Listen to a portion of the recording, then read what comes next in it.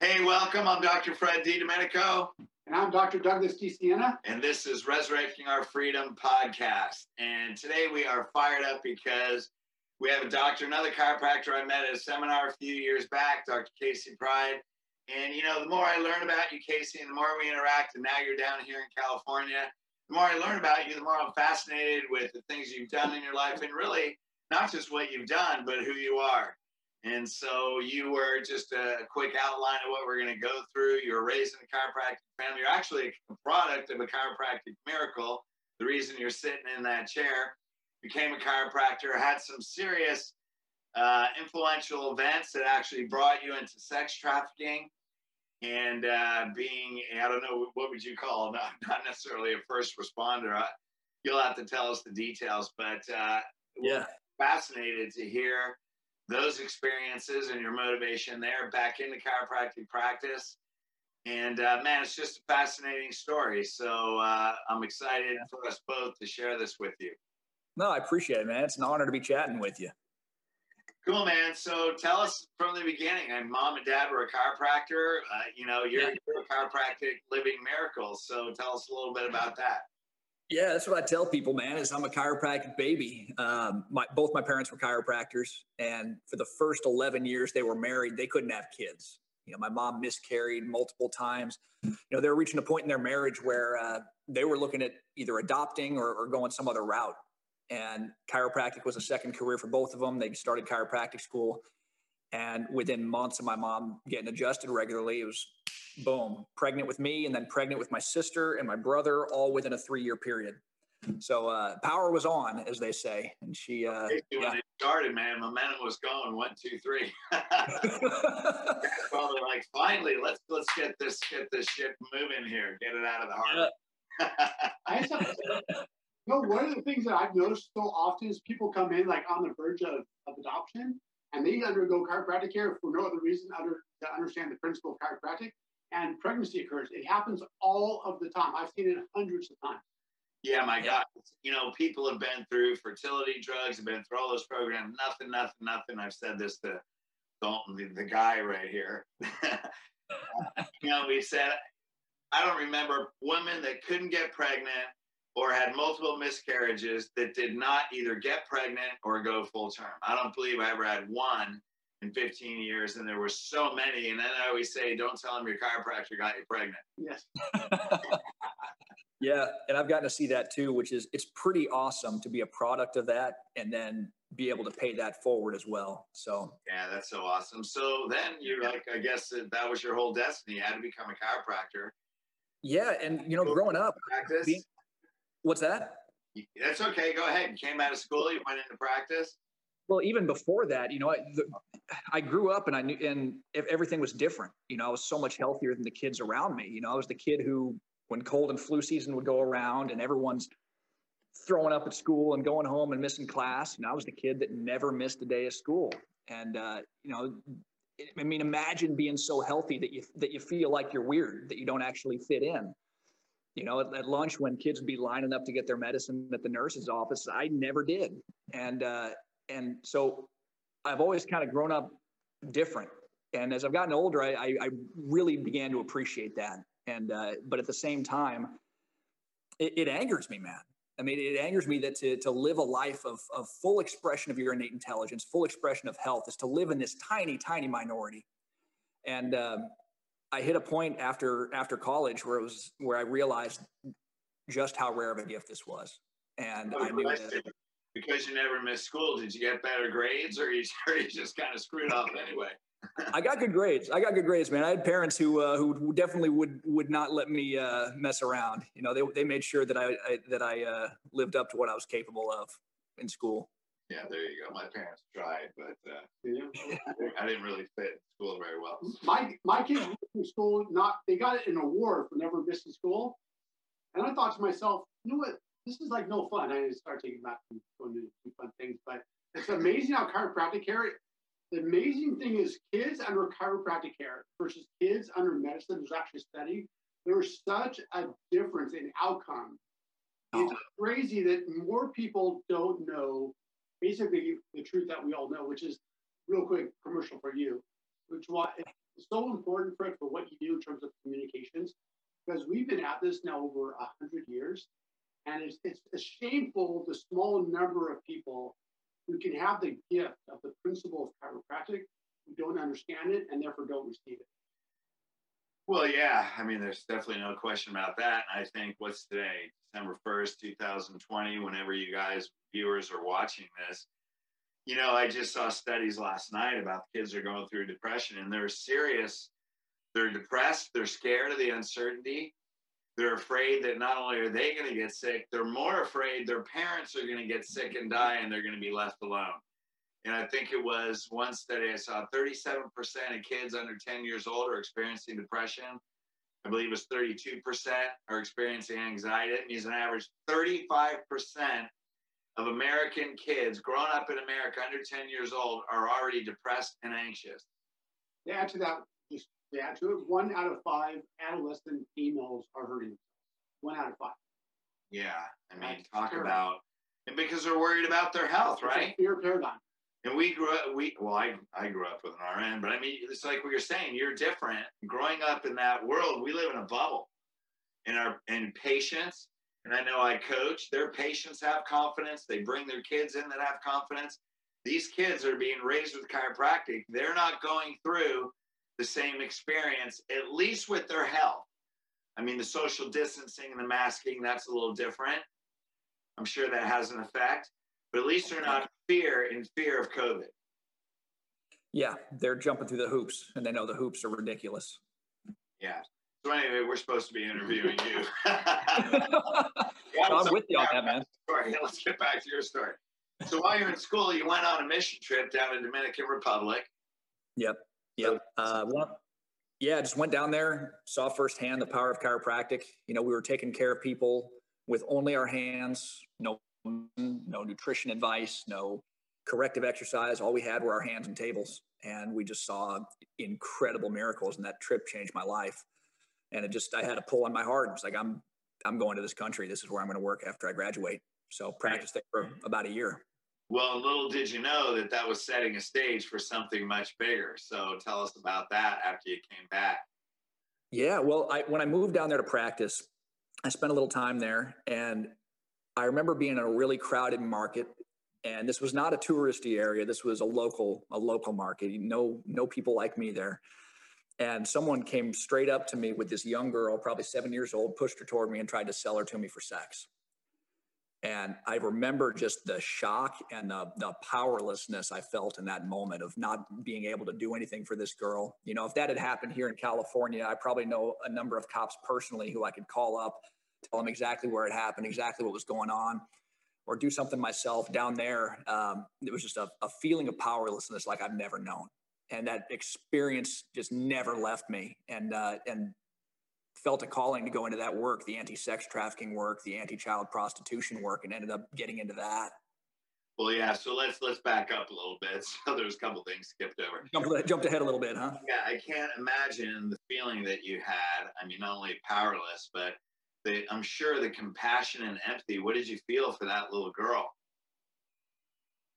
Grief, sadness, just, you know, now that I've actually worked in that, I see what those kids go through personally, you know, just, I mean, literally being raped multiple times a day. And very often it's just completely out of desperation. They feel like they have no choice. So just the hopelessness and the feeling that that's all they're worth, you know, that wasn't okay with that. Right. So you came back and then you thought, man, I need to go down there and do this. So you applied and then you immediately got noticed. Tell us what happened. Well, I came back to the U.S. I practiced in Dominican Republic for about a year and then came back to my hometown, Illinois, Champaign, Illinois, started the practice there. Built that practice up. On paper, everything looked good. You know, practice was doing well. I was around my family, around my friends, great church, great community, but I just felt out of place. And I just felt this calling back to Dominican Republic. And I felt called to do that work, the anti-sex trafficking work. And I knew that the organization I ended up working for, called Destiny Rescue, had just started operations in Dominican Republic. And they were looking for international rescue agents, which are the agents that go in undercover, and find and rescue kids from trafficking, exploitation, abuse, rape, slavery. And I applied. I mean, I just to see what would happen.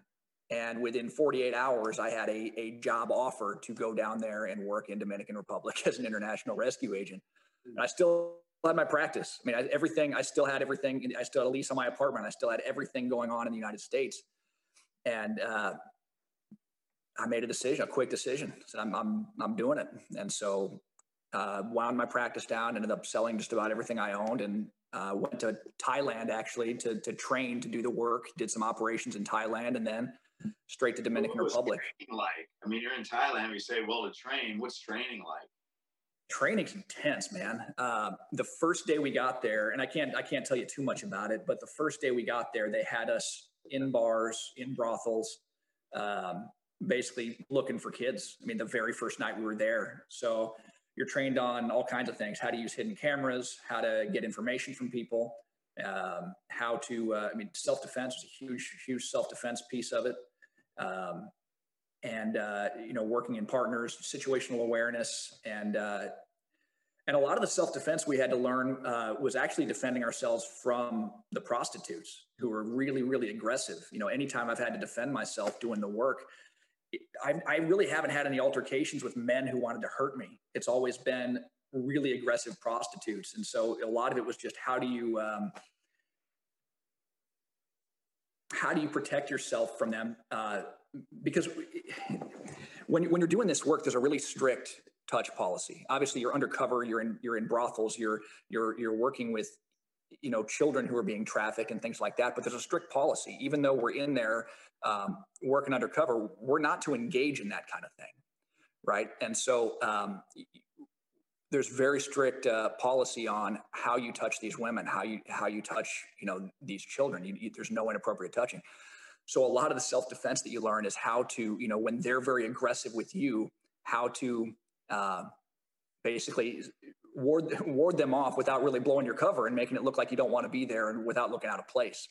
And so you're really learning how to fit in, how to defend yourself, how to be aware of what's going on, how to record things with cameras, and how to work with law enforcement, how to build relationships. Question though, when you say aggressive prostitutes, why would they be aggressive towards you? Because they think you're a perpetrator?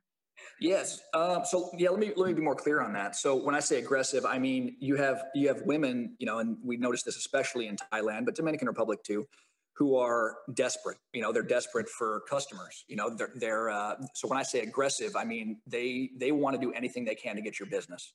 So they'll walk right up to you and grab you right in the groin, grab you right between the legs, or do whatever they can to get your attention to try and get you to buy them for the night. Okay.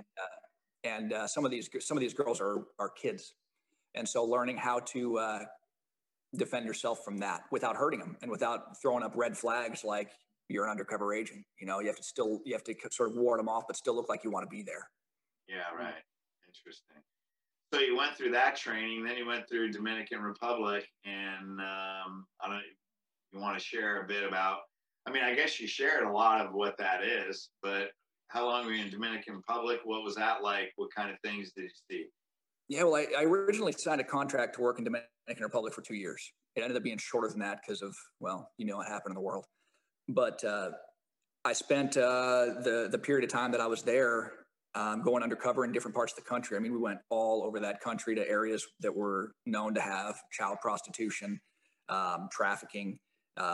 Dominican Republic was trafficking a lot of women from unstable areas like Venezuela and Haiti. So they were getting a lot of women from there. So we did some operations, worked with the police to get a number of brothels shut down that were trafficking Venezuelans and Haitians in. And then just going on the streets in Santo Domingo, Punta Cana, Puerto Plata, really all over the country, finding kids that were stuck in prostitution of some form. And Dominican Republic was a little different from Thailand because Thailand was very well organized. I mean, it was like sex tourism capital of the world. I mean, people come in from all over the world just for prostitution there. Dominican Republic, they fly under the radar a little bit more because, they get so much of their revenue from American tourism that law enforcement tries to kind of keep it on the underground, keep it on the down low where it's not as visible.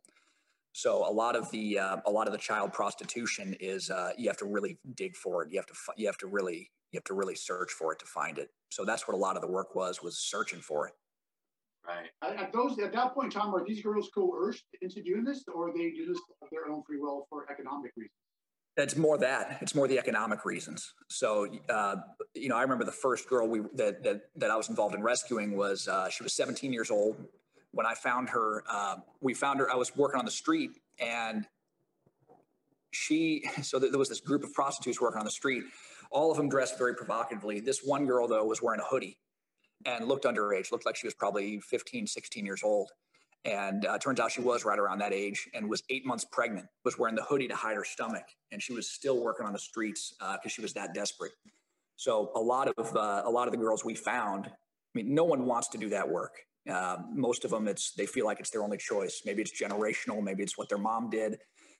Very often they had a number of siblings. They were the oldest of 5 or 6 kids in their family. The family could only afford to feed 3 of them. The oldest child would go work in prostitution to make some extra money and pay the rest of the bills. So that's what we found most of the time. Third world country. Yeah. But then of course you do have trafficking, where you have you've got traffickers who promise women a job working in a restaurant or working as a bartender or something like that. They promise them a better life in Dominican Republic. They bring them in from Venezuela or Haiti, and when they get there, they take their passports from them. And then they basically make them work off a debt that they never really work off.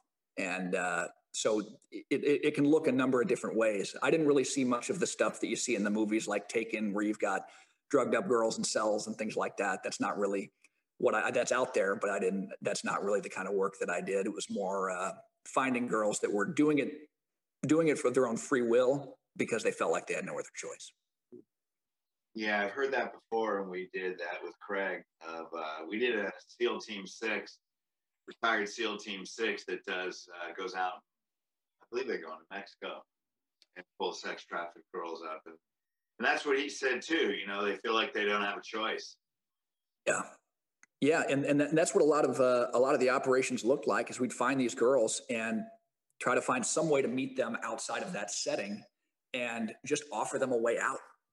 And what happens with these girls after? So after you get them, then what happens to them next?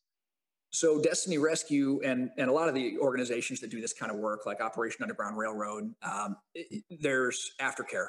So we partnered with a safe house down there, and you rescue, but obviously when you rescue one of these children, there's a lot of healing, a lot of rehabilitation that needs to happen, because I can only imagine the trauma. I've seen it, but I've never experienced it. So there's rehabilitation and then reintegration. So whether that's placing them back with their families, if that's safe, sometimes it's not, because sometimes it's their own families that are pimping them out. But if it's possible to place them with a family or their family, that's ideal. And teaching them job skills, putting them through school, whatever we can do to help them to heal and then return to the world, in a healthy way, whether that's school or career or something like that. Wow, amazing. So then you're down there, man, COVID hits, and then it's all of a sudden it's like massive lockdown. So you had to get out of there. Yeah. So I was out on operation, actually. We were actually visiting the safe house and training up some of their staff, to deal with some of the girls that were being rescued, and working with some of the kids as well. And then doing operations nearby. And one of the other agents, who's a local Dominican guy, pulls out his phone. He's like, "Oh, looks like you're going to be stuck here for 2 weeks." It's like, "What do you mean?" He's like, "Well, the president is closing the borders. No one in or out for 2 weeks." And being in natural health and sort of understanding the pharmaceutical industry and in the bigger picture. Yeah, I just thought, bullshit, this isn't going to be 2 weeks. And I just didn't, there was something about this where it was like, you know what, I've seen people make a big deal out of things that were not a big deal, like Zika and, the virus of the year, right? That scares people into getting whatever the vaccine of the day is. And I just thought, when I first saw the coronavirus scare tactics and all that, I was like, oh, this is the next Zika. This is the next SARS. This is the next swine flu. And they're going to really ratchet up the fear. But once they said, we're closing the borders, I just knew this was different. And I knew it wasn't going to be 2 weeks. And And as soon as they closed the borders, or right before they closed the borders, they also put an arrest on-site curfew in place at 7 p.m. Ended up rolling it back to 5 p.m. And that curfew is still in place there. So I knew it was time to get out of Dodge. I had a couple of days to pack up. Santo Domingo Airport closed, which is where I lived, so I couldn't get out of Santo Domingo. I kept booking flights; they kept getting canceled. Finally, ended up getting a flight out of Punta Cana because they were letting a few tourists out. So basically, took everything I could carry to Punta Cana. I still have some stuff down there. Flew home.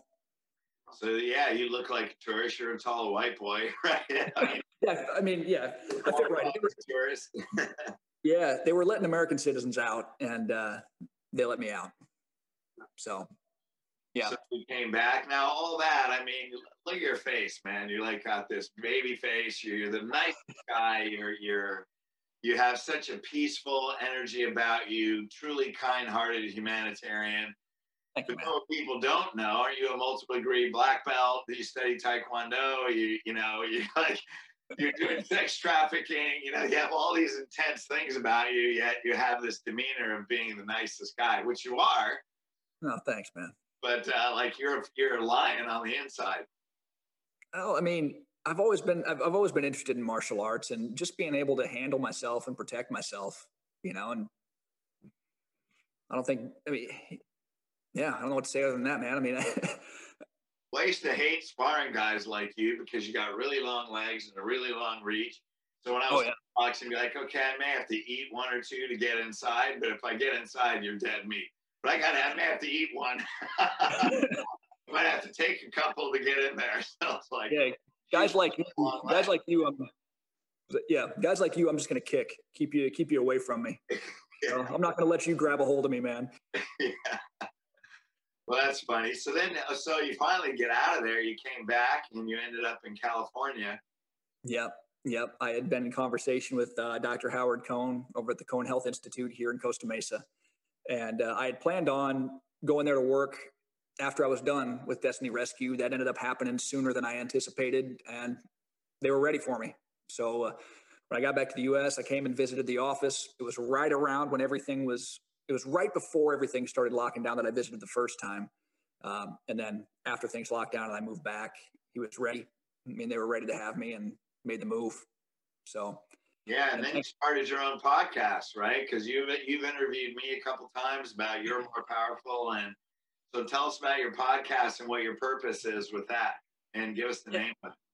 Yeah. So the podcast, I just launched the podcast itself. And I call it the Powers On Podcast, and you guys will get that being in chiropractic. But it really started, I made a video back in April. It was just a live video where I talked about my governor in my home state of Illinois, this contact tracing program he was putting into place. And he had posted something on Facebook about it. I did this video about contact tracing and just kind of sounding the alarm on it. And I did not expect it to go viral the way it did. But it went from 0 views when I first put it out to 1.5 million views by the end of the week, to the point where I was getting recognized on the street here in California. And so social media presence just exploded. And at that point, I realized that people were interested in what I had to say. They were interested in my perspective on things. And I've been wanting to start a podcast for a while. So I just started interviewing guys like you and people who inspire me, people who I thought these people needed to hear from. And it kind of expanded from there. So I've switched completely now to a podcast format, and that's what I'm doing, putting out weekly episodes of that. But I was doing about three lives per week on Fridays, just putting as much content out as I could, sounding the alarm of what's going on with COVID, and just trying to bring people good information to make better decisions with, because people are just getting such bad information right now. So we'll talk on that in a second, but I find it fascinating. You're in the Dominican Republic helping females who were abused and sex trafficked, and now you are actually back in California in chiropractic, where we are having an explosion of domestic abuse and domestic violence. And you're kind of doing the same thing. You're still saving lives, still protecting these young people and their mothers, and you're spreading the truth about what's really going on with COVID. So why don't you give us the segue into COVID? Yeah, well, yeah, I mean, you said it best, man. I mean, I don't have a single patient or a family member of patient who's died of COVID, but we've had patients and family members who have been suicidal. We had a staff member who had a family member commit suicide just the other day. I mean, we're seeing just the awful unintended or maybe intended consequences of these lockdowns that are just far worse than this virus is. And yeah, working in healthcare, I do a lot of emotional work. So I do a lot of work now with it's interesting how this has worked out, but victims of rape and victims of, people who have survived trafficking and things like that. I take care of those people in my chiropractic side now and the NET and emotional work side. So I still in some way get to serve that group, but more on the healing side, not the rescue side anymore. But yeah, with COVID, growing up in a chiropractic family, we've kind of expected something like this to happen at some point. And now that it's happening, it's, I think people are paying attention to who's leading and who isn't right now. I mean, we see a lot of people buying into the mask mandates, buying into a lot of the social distancing. But my experience is that people are doing it because they feel they have to. They're not bought in, and they're looking for people to step up and lead and step up and actually be an example for them. And they're paying attention to who's stepping up and who isn't. And it frustrates me that more chiropractors aren't standing up, because when all of this passes, they're going to remember who did and who didn't. And I really think chiropractors need to step into that vacuum, because I mean, who stands for truth when it comes to health and when it comes to expression of life and when it comes to where true healing and immunity comes from more than we do? And if we're not taking advantage of this time to really be standing up and be leaders, we're wasting a huge opportunity, and we're just letting these sheep go to the slaughter. Well, this is a time of darkness. And I feel it is, at least, and a time of a lot of persuasion for us to be in a state of fear. And the word says that we are to be light and we are to be salt. And I think right now, for those of us who are allowing our light to shine, if you will, it's going to attract a lot more people. So this is a time when leaders can lead, and those that want to lead, I think, are going to have lots of followers, because we are the ones who are going to give people hope. And once you give people hope, then they don't want to turn back to fear. Yeah, there's a great quote I like, and I can't remember who says it, but it's the space in which you stand permissions others to do the same. And that's one that I do my best to live by, because sometimes just being you and doing what you believe is right, even if you're not trying to convince other people, is enough to give people the courage to do the same thing. Yeah. Awesome, man. Well, you have a great story. So let's finish this on a lighter note. So self-empowerment group. You went through some training.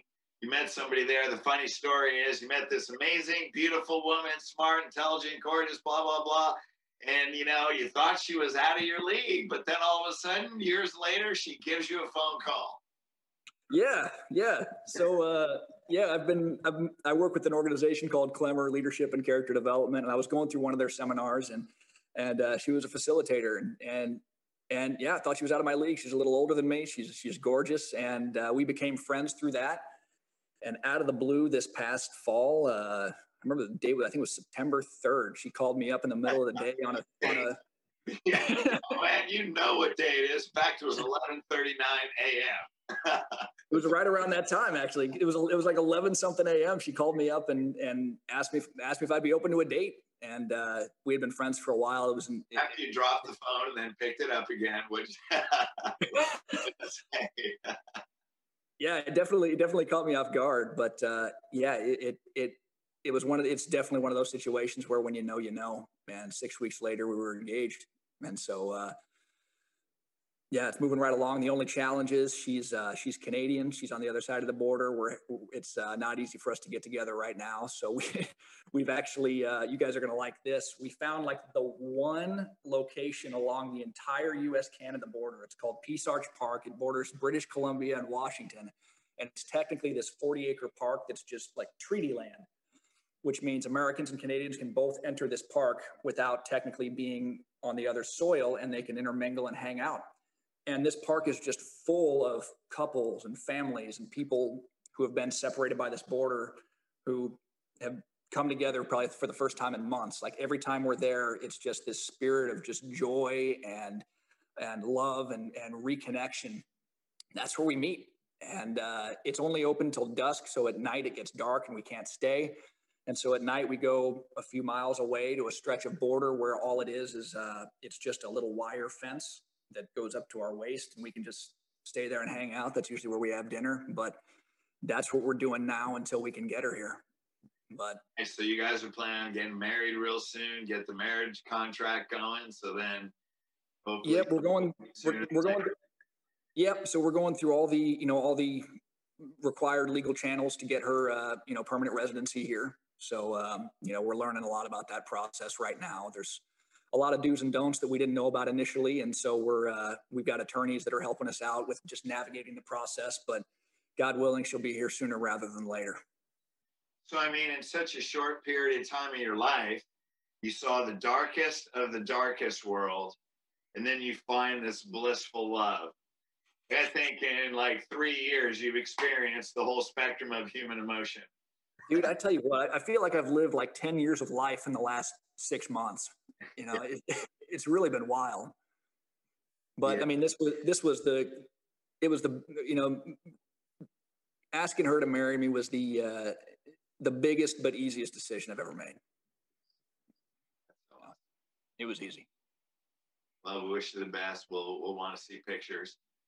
Absolutely. I've got some good ones. Our engagement dinner, you can actually see the cable fence between us. We're sitting there eating steak, she's sitting on one side, I'm sitting on the other. And it's just how we had to do it. So people keep telling us it's going to be a good story to tell our kids someday. Cool, man. Well, how do you, what final words would you like to leave the viewers that now are, number one, final words, and then how do they contact you, podcast information, how do they follow you? Yeah. Final words. Man. Stand up. I mean, those are the final words. I mean, what we're seeing right now is powers that be. If you give an inch, they're going to take a mile, and they're going to push you as far as you'll let them. Decide where your line is and freaking stick to it. And stand up for what you believe in. And when you do that, you're going to permission the people around you to do the same. But what's going on right now is there's so much that is just corrupt and evil and wicked. And the world needs people who are willing to stand up to that, who are willing to take the arrows, who are willing to inspire others. So let your light shine, however that looks, man. That's going to be my final word. If people want to connect with me, the podcast is the Powers On Podcast with Dr. Casey Pride. You can find that on all major podcast platforms, Spotify, iTunes. I'm sure there's others, but those are the main ones. Websites, drcaseypride.com. You can find me on social media at Dr. Casey Pride on all of them, Facebook, Instagram, Parler, Twitter, all that. So pretty easy. If you search Dr. Casey Pride, you'll find me. Yeah, there you go. So we're going to sign off here in a minute, so hang on. Any final words for you, Doug? No, I'm just really proud of you, Casey. I think that you're doing your life's purpose, and I think it's pretty evident, and I can feel the energy coming through the computer screen. And I'm sure our viewers and listeners are going to really be blessed by what you had to say today. No, I appreciate that, man. It's a pleasure meeting you. We'll have to get together sometime. You guys are both local, so. Yeah, we've gone out. We need to get together. Oh shoot, don't we have a plan? Did we miss that already? Yeah. No, I think we're doing that tomorrow. Okay, yeah, tomorrow. Shit, good thing. I'm like, yeah, don't we have a date? We can pick a time your fiance. Hey, you should go with us. You have a workshop tomorrow? Tomorrow. All right, that's fine. We'll catch him on the next time. Hey, man, you're a true inspiration. You follow your heart, you follow your spirit. You're obviously a man of faith, and you follow where you believe your God's will takes you. And you don't ask a lot of questions. So, way to be a great example of shining your divinity through your humanity. And it's awesome to have a relationship with you. No, you too, Fred, man. But I've been a fan of your work since I first heard you speak as a student. Got your book. I mean, love your work, man. So it's an honor. Thank you. Cool, right on. Well, thank you guys again. Resurrecting Our Freedom podcast. Please share this, comment, ring the bell, do all that stuff. Send it around. This is one that certainly can enlighten the hearts and spirits of many people around the world. Thank you again, and we'll see you tomorrow night.